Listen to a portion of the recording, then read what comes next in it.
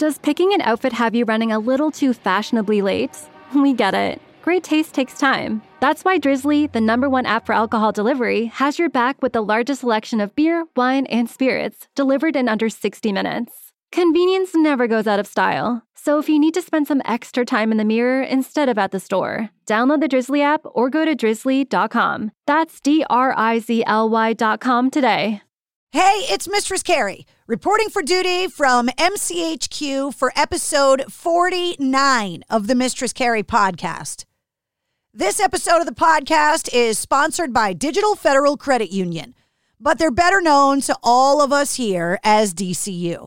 Now, not only is DCU a great place to bank at, but they are also a great place to work at.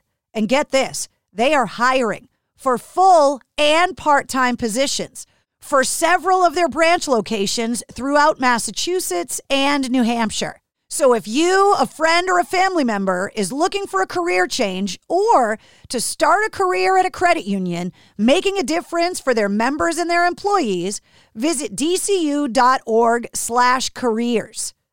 DCU is proud to be an equal employment opportunity and affirmative action employer.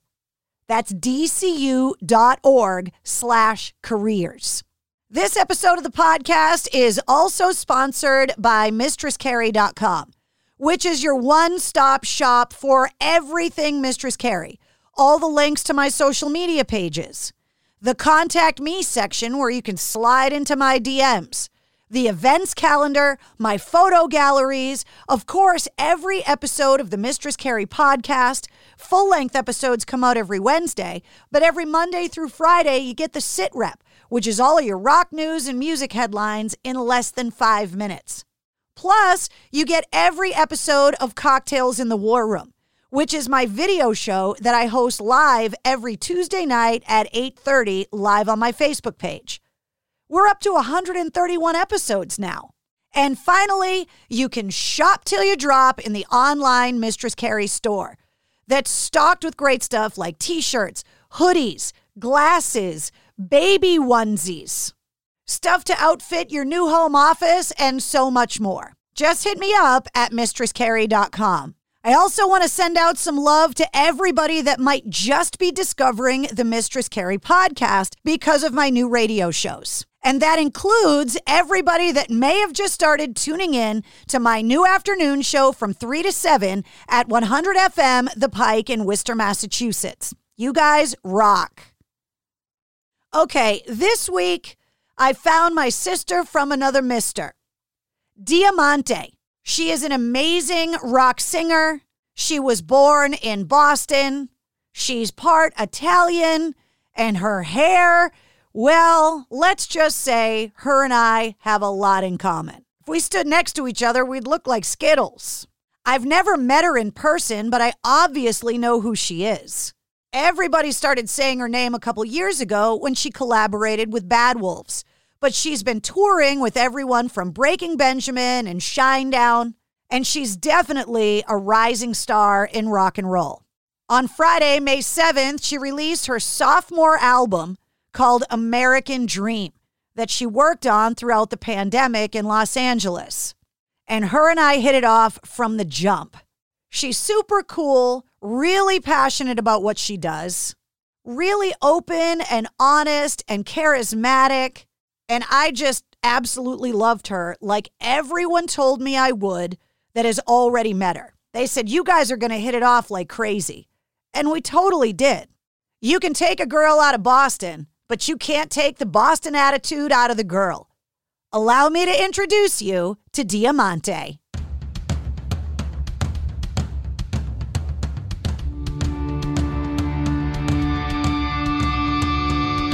Hey, what's up? This is Sully from Godsmack. Strap on those boots, baby, because you are now in the trenches of the war room with the one and only Mistress Carrie right here on the Mistress Carrie podcast. What's up? This is Joe Rogan, and you're listening to Mistress Carrie. Her hair so lovely, pretty eyes. Hey, this is Brent from Shinedown, and you're listening to Mistress Carrie. Hey, Carrie, go put your bra on, girl. Hey, this is Steven Tyler, and you be listening to the baddest bitch in Boston, Mistress Carrie. What's up? This is Aaron from Stain, and you're listening to Mistress Carrie. Hi, everybody. This is Dave Grohl from the Foo Fighters, and you're listening to the one, the only Mistress Carrie. Hey, this is David from the band Disturbed, and you're listening to the baddest bitch in Boston, Mistress Carrie. Hi, Bruce Dickinson here from Iron Maiden. Yes, indeed, Miss Whiplash herself, Mrs. Carrie, is here to unchain your brain. Hi, this is Flea from the Red Hot Chili Peppers. You're listening to Mistress Carrie. This is Dennis Leary. You are listening to my favorite, Mistress Carrie. Hey, this is Corey from Stone Sour, and you have the privilege of listening to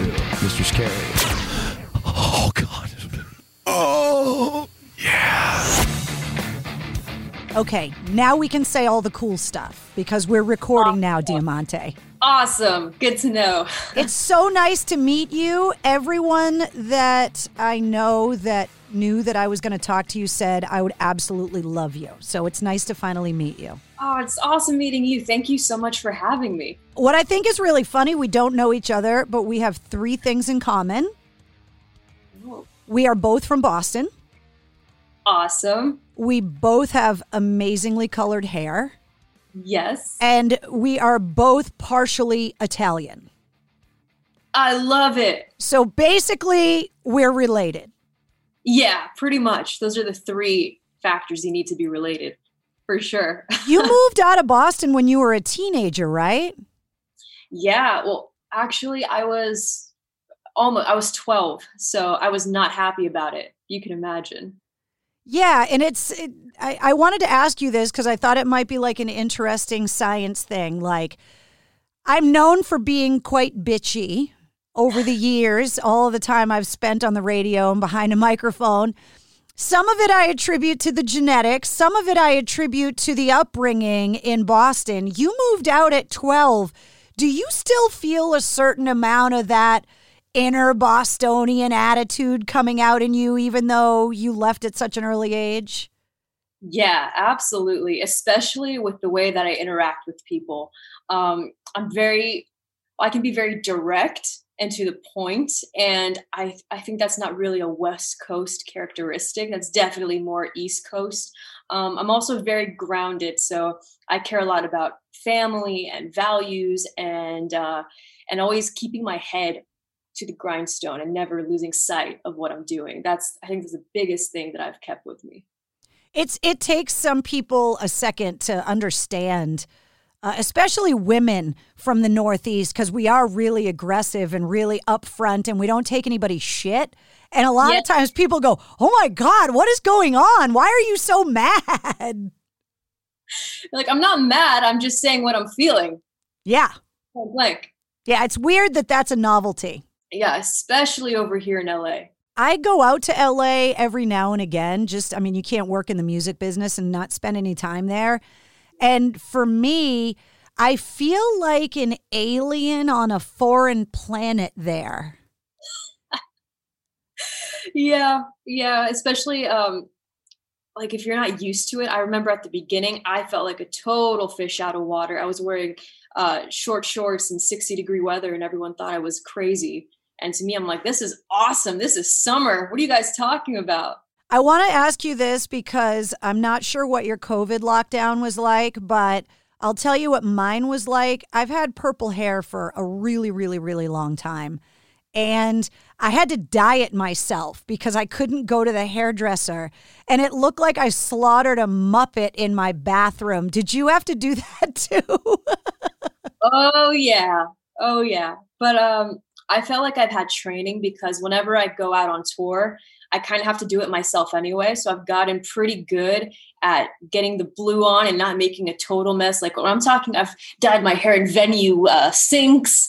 I've done it in the craziest of places. So in this whole lockdown, I was just doing it myself so much that it became second nature at some point. It's one of those things, too, where, and I know the guys are like, what are you talking about? But anybody that's ever dyed their hair, okay, A, it's a process, and B, it gets everywhere.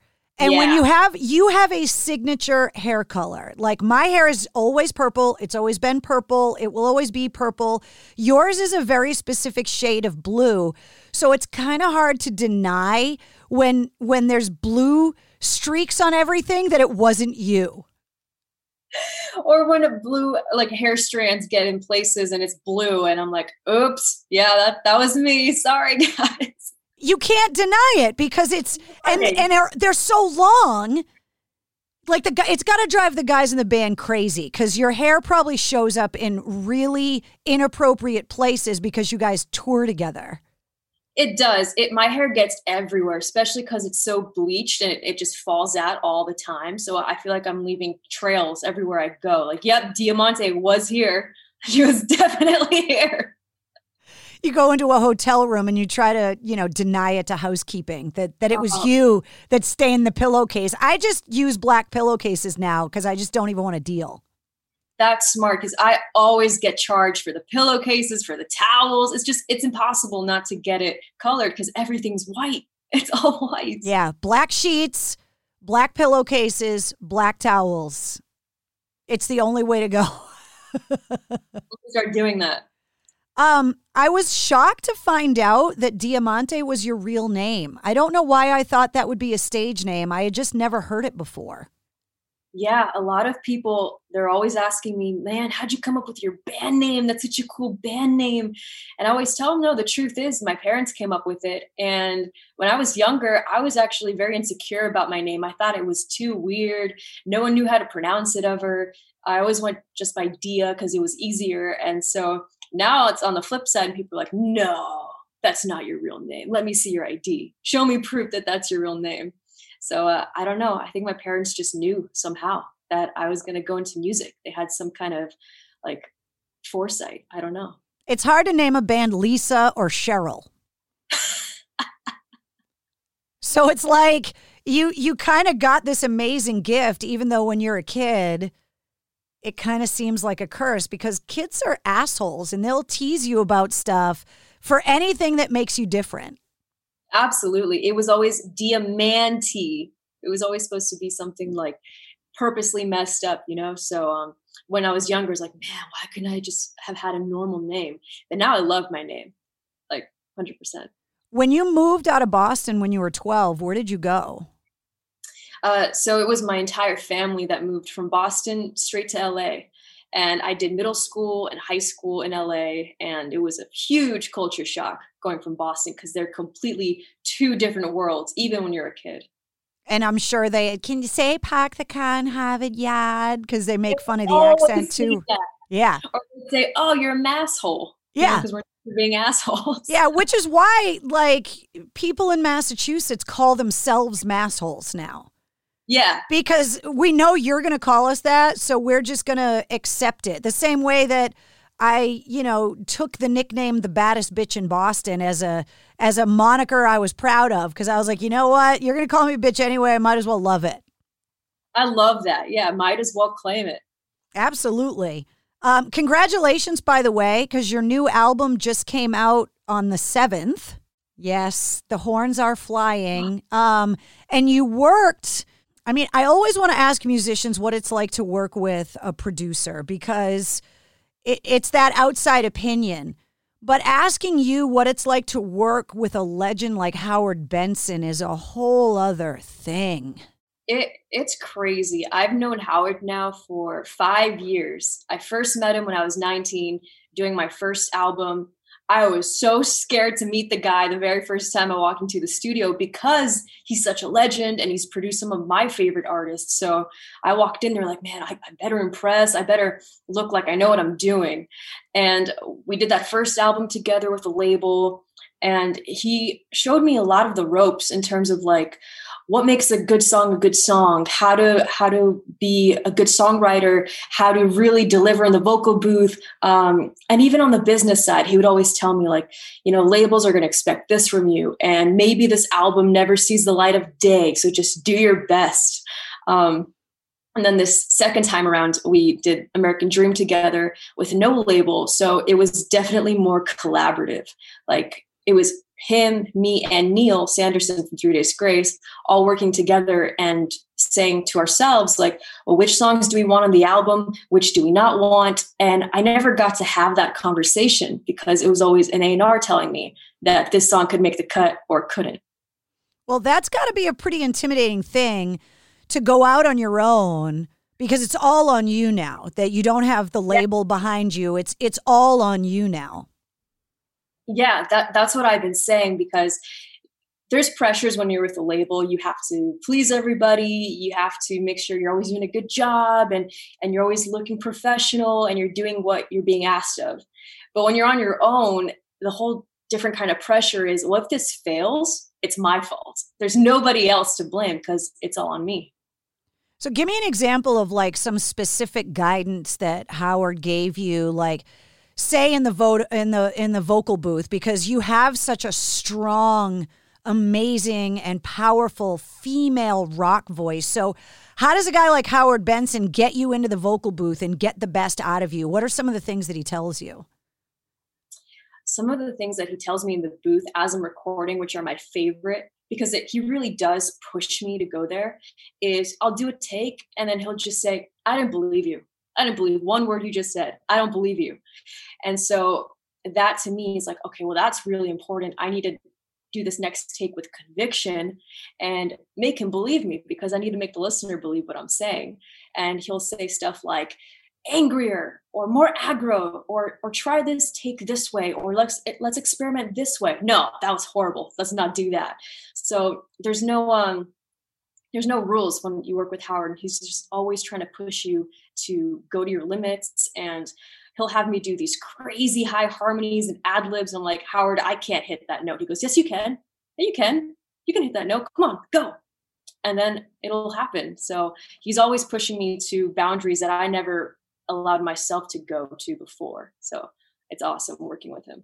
Is there an example of a song on American Dream, or a part of a song that he got you to change the way the song was originally going to be? Yeah, almost all of them, because something else that Howard does is he'll have ideas in the moment where, like, for example, in American Dream, on the last chorus, he told me, because the chorus is the same thing every time, can we come up with a different lyric instead of in your new Mercedes? Can you just come up with something else and sing it?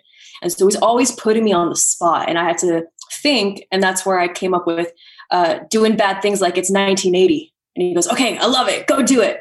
And it's just so in the moment and spontaneous. And at the end of most songs, like Ghost Myself and Serves You Right, he'll just loop the end section of the song and tell me, just do some ad libs, just do some crazy ad libs, whatever comes.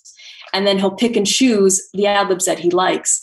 And I think in Hopeless too, you hear a lot of that at the end of the song. It's just me wailing and going crazy. It's a testament too to the relationship you have to have. Like, I'm so envious of musical ability, and especially singers, because I don't have the talent, and I have this voice that's basically made for like radio, because it's good for. But I imagine the amount of trust you have to go into that booth and look like an idiot, or at least feel like you look like an idiot, and to know that he's not going to make you feel that way. Yeah, I think when you work with anybody at the beginning, especially, at least me, I'm so in my head, like, man, I don't want to mess up. I don't want to hit a bad note. I don't want to do something embarrassing. And I've hit so many horrendous notes in the booth with Howard, and, you just laugh it off and you keep going. And when you get, like in a working relationship, you get that comfortability and that closeness, you're not afraid to mess up anymore. It's whatever. It's all good. Tell me about working with Neil too, because I mean, if there's going to be a track record of success in rock music and on rock radio, I mean, 3 Days Grace is kind of proven. So if you're going to take advice from somebody, he knows what the hell he's talking about. Yeah, absolutely. Neil, he brought this whole like early 2000s hard rock sound to the album that my first album didn't have. It was more like 80s vibe. But this time around, the first song he worked on with me was Obvious. And the song started out as just me and an acoustic guitar in demo form. And it was his idea to make it all like hard rock, balls to the wall. And that intro riff, when you hear it, it's definitely got that 3 Days Grace vibe. And you can hear that Neil had so much to do with that riff. And then And Serves You Right, he came up with the entire bridge of that song and a lot of the musical composition of the songs. And so he brought these songs to a whole new life that I would have thought they could get to because of that hard rock 2000s sort of 3 Days Grace sound. Do your parents or older siblings get the blame for turning you on to rock music? I'm the oldest of four, so I'm the one who's actually turning them onto rock music, which is cool. My parents, they love music, and my dad, he does like classic rock, but growing up, my family didn't really listen to rock music, so I didn't necessarily grow up with it. I was more listening to pop and like the Disney Channel and stuff like that. And it wasn't until I did a School of Rock, like summer camp thing when I was 13 that I first discovered rock music. And so now my dad's always watching rock documentaries with me, and my mom, she's like all into, what new bands are coming onto the rock scene. She's always watching for that kind of stuff. And they weren't into it when I was little. So I feel like I've been influencing my whole family to start listening to rock music. You're the first person that I've ever talked to that got inspired and really learned about rock music from that program. That's really cool. Yeah, I had no idea that rock was this animal that it is. That's when I first discovered Blondie and Led Zeppelin and Black Sabbath. And I'm over here at 13 going like, what is this music and why have I not heard it yet? And even more so than hearing the music, at the end of the camp, we all get to do this performance. And it was at the Knitting Factory in LA. And that feeling of getting to get up on a stage and sing all these rock covers, that was the feeling that I wanted to chase over and over and over again. How did you end up at School of Rock, though? Like, at what point did you realize you had talent? Or did they just send you there to get you out of the house? I think it was more that because I've been singing ever since I was 9, and my mom and dad knew that I loved singing, so I would do a lot of musical theater when I was a kid. And they put me in all these productions, and I'd auditioned for my school musicals. And the first one I did, I was Sandy in Grease, and I was just 10 years old. So they knew I had that bug. And when we came to LA, they would just throw me in everything. They'd be like, okay, go do acting. And then if you want to do modeling, go do modeling. And hey, there's this rock camp or like a music camp, go do it. I don't think maybe they even knew what the music was. They just wanted me to go make friends and sing and play music. And so, it was mostly them. I had no idea what the School of Rock was when I was 13 until I went. I auditioned for the school musical and I sang Home Sweet Home, and I did not get the part because... What? Yeah, well, I mean, you can hear my voice. It sounds like I've been gargling glass since I was 8 years old. So I did not get the part. I ended up in the chorus in the back. Yeah, it just didn't work. There was never a radio DJ part in the High School Musical that I could have gotten that would have been perfect for me. Yeah. I mean, I auditioned for my musical in high school. Same thing. They're like, you're going to the ensemble. Sorry. When you finally went out on your first tour, because I just watched Dave Grohl's What Drives Us documentary about the van experience, and it was so cool to hear how much that experience shaped a lot of really big established bands. How is that experience for you just starting out? Because it wasn't that long ago. Getting in a van and touring with a bunch of dudes and going all over the country. For me, it was epic. I was living the dream. And it's not very glamorous. You're stopping at gas stations to get your meals, and you're living off of snacks, and you don't get to shower every day. And you're in a broken down van most of the time. And you're with a bunch of dudes like me. But for me, just getting to be in a new city every single night and getting to play a rock show, that was the best feeling ever. And I started touring when I was 18. And ever since then, I'm like, when's the next tour? And especially this last year, I've been missing it so much. And I'm just always thinking, when's the next tour? I can't wait to go back out. I don't care if I have to do it in a box truck. Let's go. That's always been my mentality. I know. This is the longest I've ever gone without going to a concert.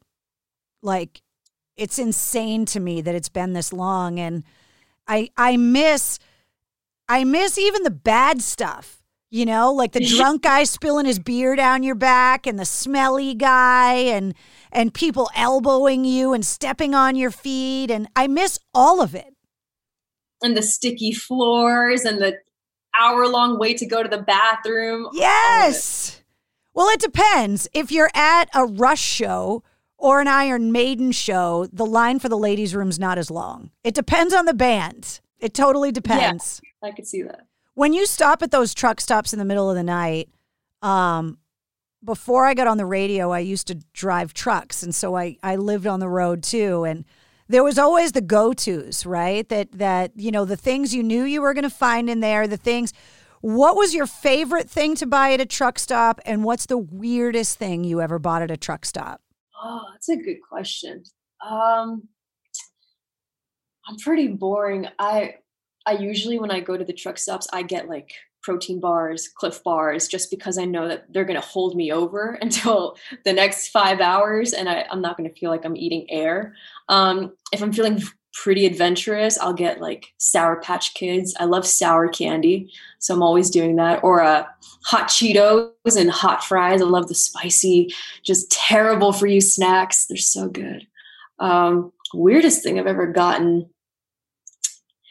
Not that weird, but like I think I got a dream catcher once at one of the truck stops, which are like those little dangly things, and you pick up all these random things along the way. I know that me and my guys, we stop at Cracker Barrel a lot, and they always have the knickknacks at the front of the restaurant, and I'll always get the most random things like a magic ball or a stuffed bear, just random things, and then they start getting piled up in the bandwagon, and everyone hates me. I wanted to ask you about your room because because of COVID, I built my own studio. So welcome to MCHQ. This is my studio now. And I love seeing how the bands have their rooms set up at home and like what's decorated in there. And are those guitars you play, or were those gifts that are up on the wall behind you? So these are actually not my guitars. They belong to my boyfriend, who I happen to live with. And this is our living room. And we got a American flag in the background. And this is actually his studio setup. So I went and bought like a bunch of studio lights just to put here. And this is where actually a lot of the album was written, over here in this living room. A lot of the songs during quarantine, we were bored, and I figured, why not? It's the only thing I can do, so might as well do it. What else did you end up doing? Like, I was so happy that I could at least get outside. And like, you know, going back to the Italian thing, I take pride in my tomato plants. So, that's awesome. So I was outside tending to my tomato plants during COVID last year. What were the non-music things that kept you going during all of this lockdown craziness? A lot of being outside too. I started, because again, it was the only thing you could do here in LA. I started going on hikes all the time, all the places. I'd go to Pasadena, I'd go to Malibu, Topanga Canyon, anywhere where I could just go outside and be with nature. I went and did it because I would get so crazy being cooped up in here all day, every day. So I was always hiking, cardio, going and exploring places with my dog. And then other things that I did was I went to college full time because, again, I wasn't on tour, might as well. I've been trying to get this degree since I was 18, 19. And so a lot of my time was preoccupied being in school, doing homework, writing papers, and my station was back over there. That's where I would do my whole college. What are you studying? I studied business, and I actually graduated a few days ago. You're a college graduate. I am, yeah. Congratulations. Thank you so much. Yeah, it was tough, especially this last year, and having to balance that with making the album. But honestly, if I didn't have these two things, I probably would have gone insane. Your parents are going to want to hang it like above the mantle in the house. You're probably never going to be able to keep your own degree. They're going to want it, and they're going to want it on the wall. Especially my mom. Yeah, absolutely. When did you get locked down? When's the last show you actually played? The last show I played was all the way back in 2019. It was the tail end of 2019. I did a headline run, winter tour, and I called it the Blue Balls Holiday Tour. And that was the last show I played. And I remember having a weird feeling in my gut, like that was the last show. And it was very bittersweet. And I had no idea, obviously, that was going to be the last show, but I had a weird feeling that day. And then the last show that I went to go see, like concert-wise, was Breaking Ben and Korn back in February 2020, right before the lockdown happened here, which was around March, early March. It is weird. Like, I look back, the last show that I saw was Bush in Vegas at the end of February. And I remember a distinct point at the House of Blues that night where I was like, do I want to get another drink? Nah, I'm good or whatever. And I'm like, I've been mad at myself for 14 months that I didn't get that one more drink. That I was at a rock show and like I could have had like one more drink and I should have sang a little more. I should have yelled a little louder because the show was great. And, to think that all these months later that was going to be the last show, it was like, what? Oh, so wild. So crazy. When you think back of the touring that you've done in your career, where are some of the places that you've gone that totally surprised you? Because it's like you've ping-ponged from one coast to the other in your personal life, and now you're crisscrossing through the middle of the country and going to all of these places that maybe you didn't even hear of them before. What crowd or what city made you go, holy fuck? It's always the cities that I have never heard of before. I played a headline show in Gering, Nebraska. I didn't know Gering was a city. I don't know a whole lot about Nebraska, but that show was epic. The crowd, they were all about it. And I was basically like on floor level with them. It was super intimate, but they packed out this little, like, I guess it was a warehouse venue, and it was just so much fun. And they were partying and everyone was drunk and they're all singing the words and showing up with blue hair. It was awesome. Any show that I play also on the East Coast is just so special to me. And I love that rock is so, like, it's thriving still on the East Coast. They love it over there. What about internationally? Like, where is your dream place to take the band and go on tour? I've always said that I would kill to play Tokyo. I want to go to Japan so bad. Because it's so far away and it feels like an entirely different universe. And I think it'd be so cool. And also because I love anything having to do with Japanese food. I'm obsessed with sushi. I'm obsessed with ramen. So I would go there and just pig out for a week straight or two. Do you cook that stuff or do you get it takeout at home? I get it takeout. I wish I knew how to, but like making a good ramen, you have to, really boil that broth for 12 hours straight. And it's a big thing to do. So I don't have that kind of talent. Usually when I talk to bands that have been around for a really long time, we get into conversations about what they wish they had done in their younger years to take care of themselves because they're paying the price for not taking that stuff seriously later on in their careers, whether it be their bodies, their voice, whatever it is. Mm-hmm. What are you doing to take care of your voice? Or are you still in the throw it against the wall and fuck it mentality? Because your voice is so powerful.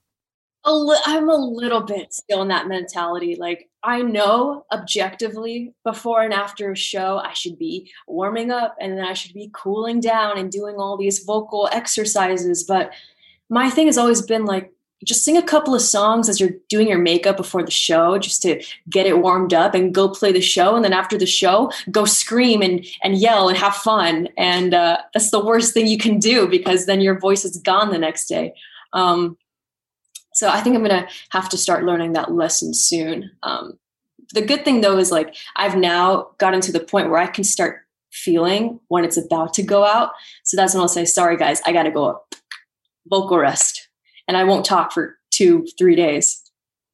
And you've had the opportunity to collaborate with some great artists too, like Bad Wolves. Like how much credit do you give to the musicians that you've been around, especially the male musicians that have helped you? A lot, especially because I was always the youngest.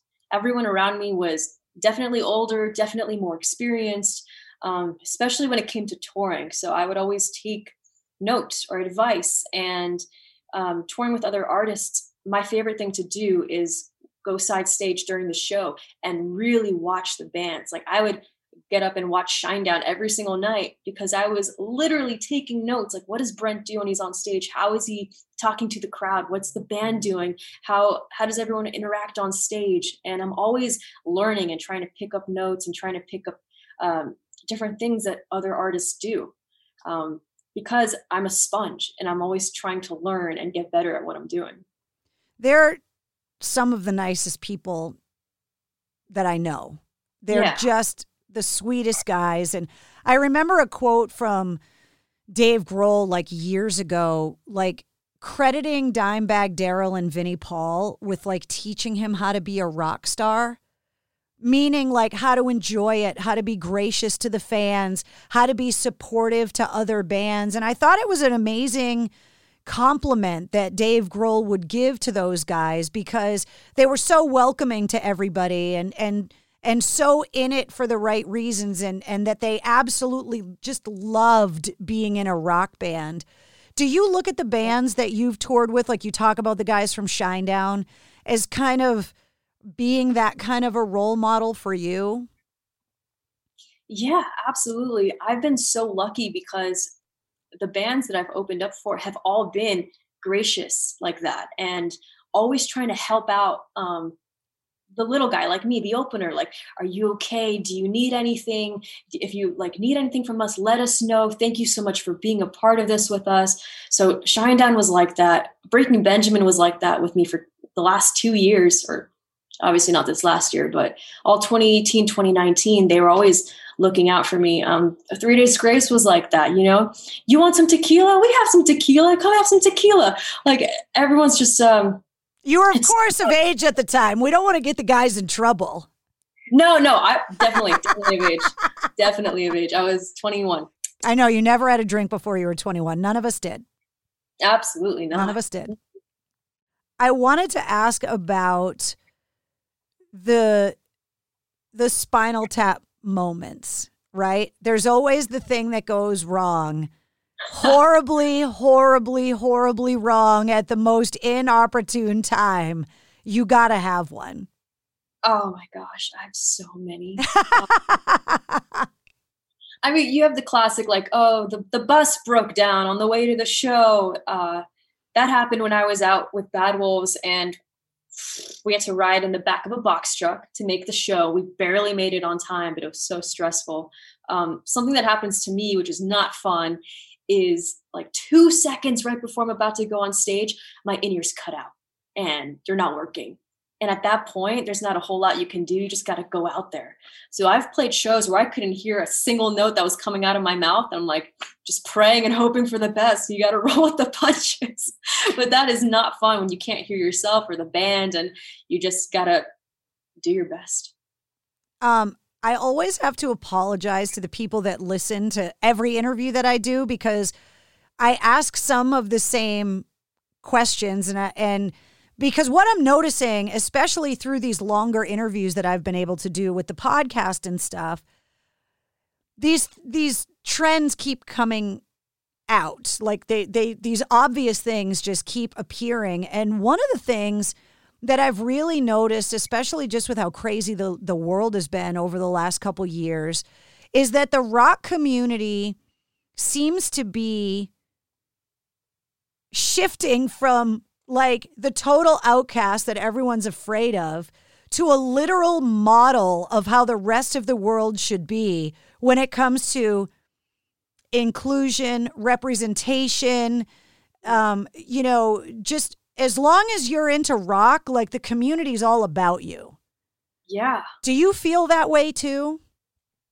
Yeah, I wish I had experienced that in high school because I was definitely the black sheep for either wanting to pursue music, for liking rock music, for dyeing my hair weird colors. It was not cool. So when I eventually started finding my people, and I would, meet different musicians and go on tour and talk to the fans, I'm like, man, where was this all along?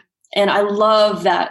I think especially today with social media, it's so much more accessible and you can feel so much more part of this group of people because when I was in high school, like, yeah, we had Facebook, a little bit of Instagram, but you didn't have like all these different ways to connect with these people. So it was definitely more lonely back then. And it's an interesting time too to start a career when, there's so many bands out there that wouldn't even be around if half the shit they did was documented the way that it can be documented now. Oh, yeah. Oh, yeah. And now you're starting your career in this time where literally every song, like that night that you had the in-ears go out, if you did hit a wrong note that night, you're never going to live it down because it's going to end up on YouTube and it's there forever.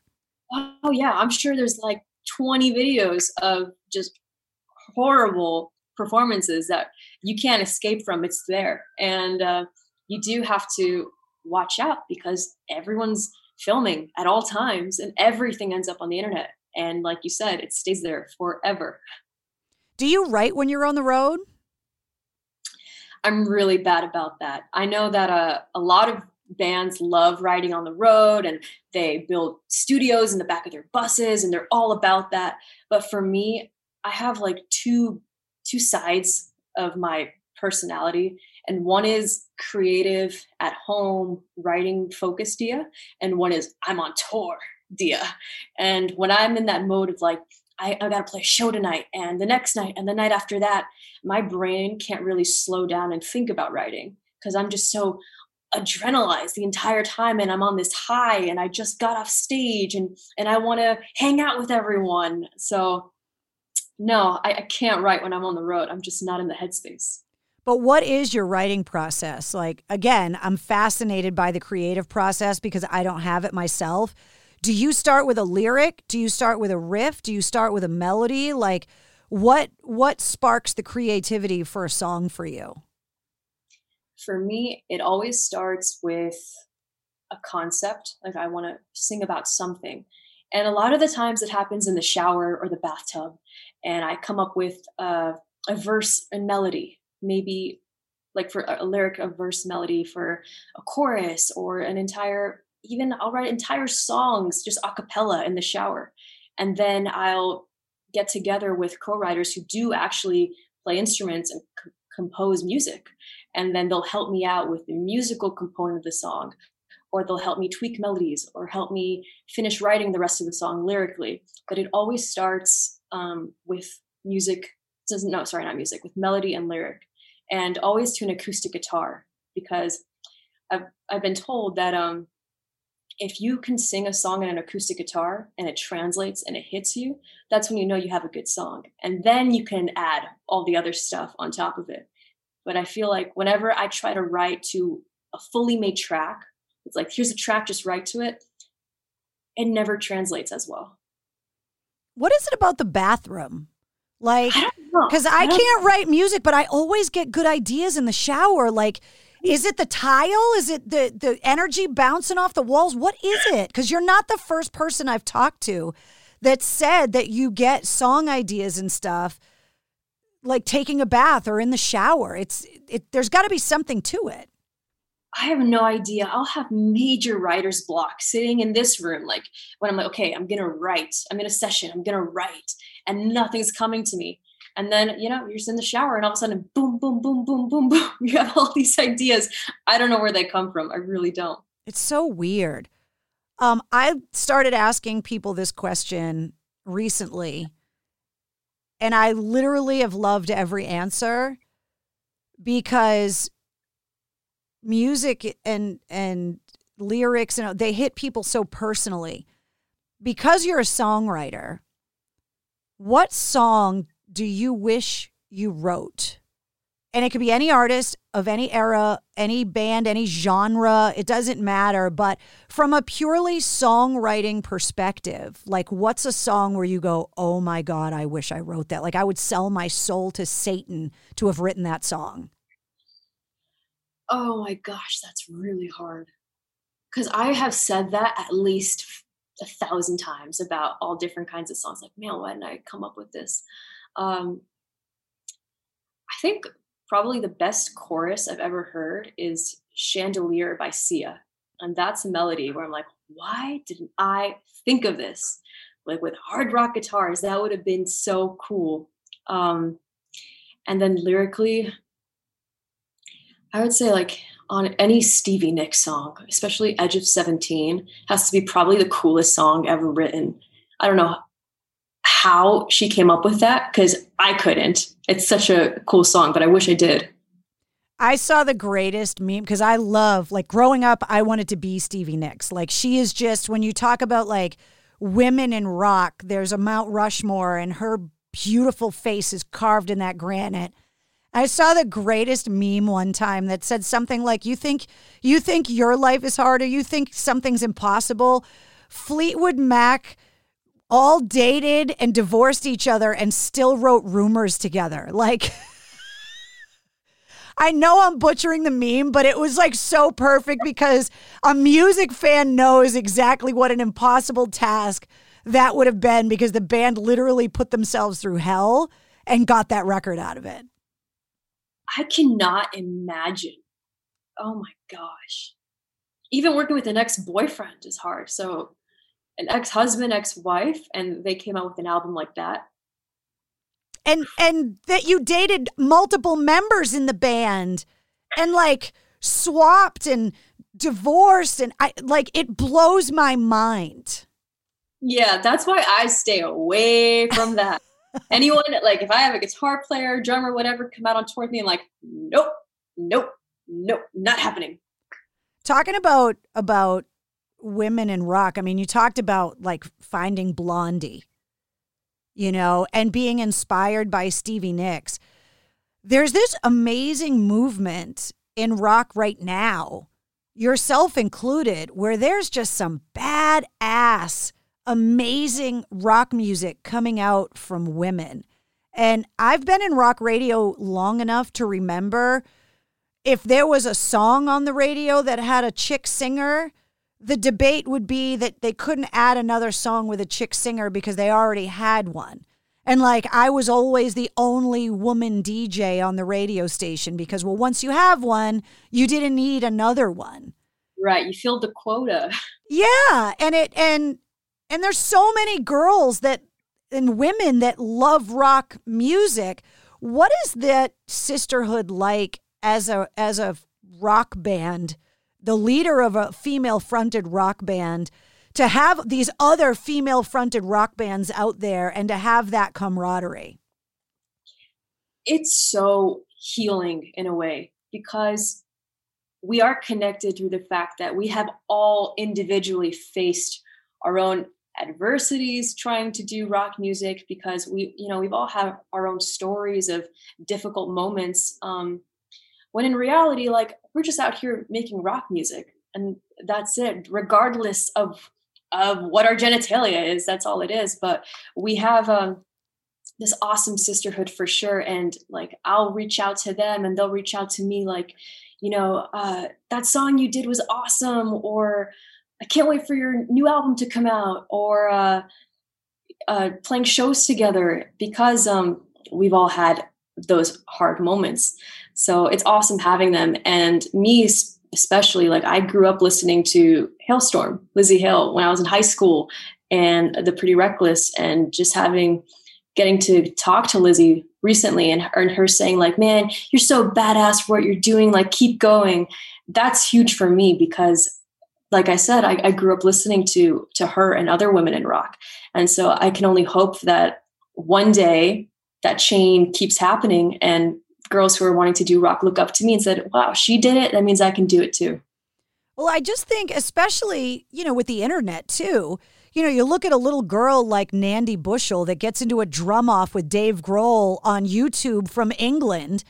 And like, there's just, it's like all of a sudden, those examples, the Joan Jetts, the Hearts, like women have been proving all along that they rocked, right? Yeah. But now all of a sudden, it's not an accident. They're not these exceptions to the rule. It's like now people are recognizing this talent in little girls and going, no, put her behind a drum kit and watch what she can do. And so you do see that next generation of rock coming up where it's like, oh my God, can you imagine if somebody like had encouraged Joan Jett when she was 7 or what, you know what I mean? I mean, but on the flip side, that's why I admire her so much, because she had zero encouragement. I mean, she was doing it in a time where it was not cool for chicks to play rock music. And playing like, and taking no shit. Like, she was the first rock star that I met when I was interning at my first radio station.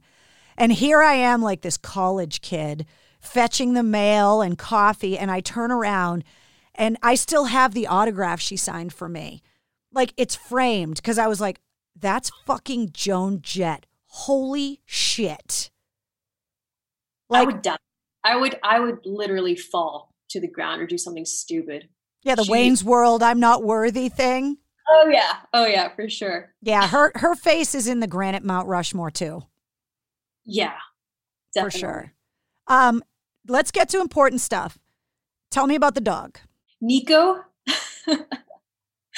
Nico, he's such a special dog. He came out of nowhere, really. My family found him on the streets of Mexico 5 years ago, and he was just hanging out on the pavement day after day and getting hit by cars almost every 2 seconds. And so finally my grandma had the idea to just take him in. And the idea was like, we'll hold him and then maybe the original owners will come looking for him and they'll find him and we can reunite them. But no one ever came looking. So he became our dog. And we got him his doggy papers and we flew him to LA.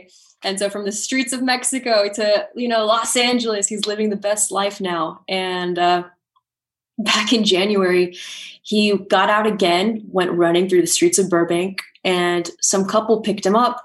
But this time they claimed that the dog was theirs. So our dog practically got stolen for a good 9 days. And it was awful. It was the worst, one of the worst things I've ever gone through. And through some miracle, they called 9 days later and they're like, we have your dog. We don't want to tell you who we are or how we got him. We just want to give him back to you. And so we got him back. And he's just this crazy dog that gets into all these crazy situations. I would have cut a bitch in the face if she took my dog.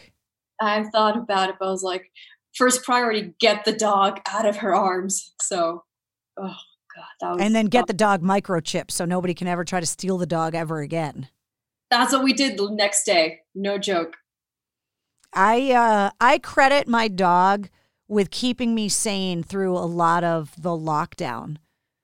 And she has her own Instagram now because I've become that person that has a dog with an Instagram. Nico has an Instagram too. Oh, Wednesday has to friend Nico. My dog's name is Wednesday. Wednesday? What kind of dog is she? She's a little black pug. Oh my gosh. Pugs. That's so cute. Yeah, so Wednesday is going to friend your dog and on Instagram, and they can be little Instagram dog friends. Like I've become that person. Like I'm obsessed with dogs, and especially my own dog. If you're a dog mom or dog dad, dog parent, whatever, you get it. They're our babies. They're kids. I don't trust people that don't like dogs. There's something wrong with you and your soul if you don't like them. That's what I say. I'm like, they're the most pure animals you could possibly have. And they're just unconditional love 24/7. Yeah, they just want to sit on your lap and eat snacks with you. Like, how could you hate that? I mean, there's the occasional leg humping and whatever, but you just look past that. Yeah, you're just like, get off. Yeah. My dog, he sat with me a lot through quarantine, through album making processes, through a lot of my college. So I had him at my graduation the other day. I was like, Wait, did you have a commencement? Did you do the whole cap and gown thing and everything? I had to do a virtual commencement. So just graduated over Zoom pretty much, where they just had our pictures on a screen.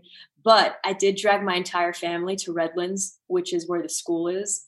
It's like an hour and a half away. And I made them take photos, and we brought Nico, and we did the whole thing with the cap and gown just to feel like, I did it. It happened. It's done. Yeah, I feel like I feel bad for the people that missed out on those moments. The proms, the graduations. It's like those moments, those milestones mean something. And it's like graduating on the internet, and like you don't even have to wear pants to graduate from college. It's like you want to at least have to put pants on.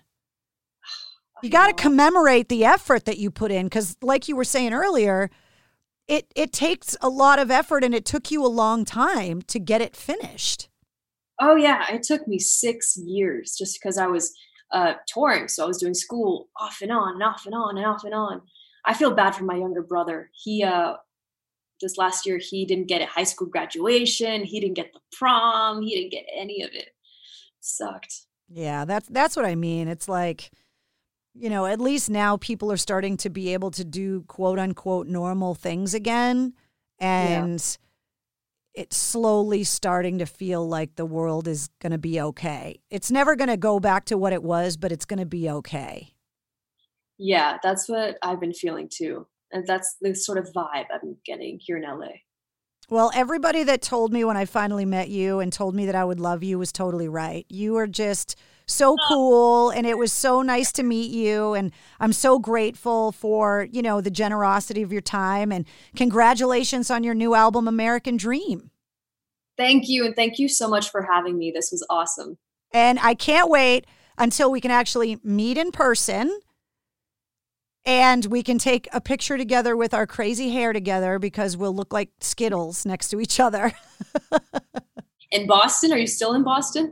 You know what? If that's where you're going to be, I will be there. Absolutely. It doesn't matter where you are. The Boston's always in you. Always. There she is, Diamante. I told you were going to love her. Her new album is called American Dream, and it is available everywhere. If you want to find Diamante online, all of the links to her website and socials are linked in the show notes of this podcast, as is the custom playlist for episode 49, which is filled with her music and all of the other artists and songs that we talked about in this episode. You can also find all of my links there as well. If you liked what you heard, click subscribe so you don't miss anything from the Mistress Carrie podcast. New full-length episodes every Wednesday. Plus, you get the sit rep every Monday through Friday. In less than 5 minutes, I give you all of the rock news and music headlines. And if you don't mind, give us a 5-star review and leave a comment so I know what you thought of episode 49. Thanks again to our sponsors, Digital Federal Credit Union at dcu.org/careers, because they're hiring, and mistresscarrie.com. Don't forget to join me live every Tuesday night at 8:30 Eastern on my Facebook page for Cocktails in the War Room. The Mistress Carrie Podcast, a proud member of the Pantheon Podcast Network.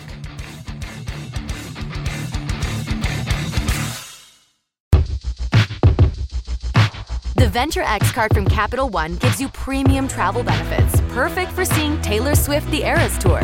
Presented by Capital One. Ooh, I do love her.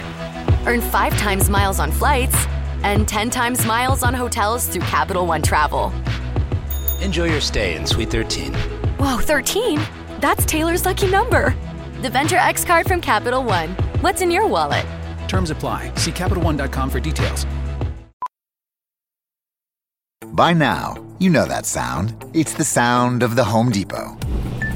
But what about those sounds? Those are the sounds of an LG wash tower with ultra-large capacity, serving up a powerful yet gentle clean in just 29 minutes. Making this the sound of savings on the best appliance brands. The Home Depot. How doers get more done. Get up to 25% off the LG wash tower with ultra-large capacity and reduced wash time. Pricing valid January 5th through January 25th, 2023. Gas dryer extra. U.S. only. See store or online for details. It's NFL draft season, and that means it's time to start thinking about fantasy football. FantasyPoints.com features industry-leading experts and prognosticators using proprietary hand-charted data to help you score more fantasy points. FantasyPoints.com is the place to go for whatever kind of fantasy football you play. Whether you play fantasy football, daily fantasy sports, or do a little bit of everything, Fantasy Points has the meticulously researched content to guide you to victory. And why wait for the fall? Fantasy Points also covers the new spring football league, the UFL. Join the guru, John Hansen, Scott Barrett, Joe Dolan, and other massive names in the fantasy football universe with an exclusive offer. Use code Pantheon for 15% off any Fantasy Points package, including the all-in package, with access to every article, tool, and data nugget that Fantasy Points has to offer. That's FantasyPoints.com and code Pantheon for 15% off at Fantasy Points. FantasyPoints.com, code Pantheon. Score more fantasy points.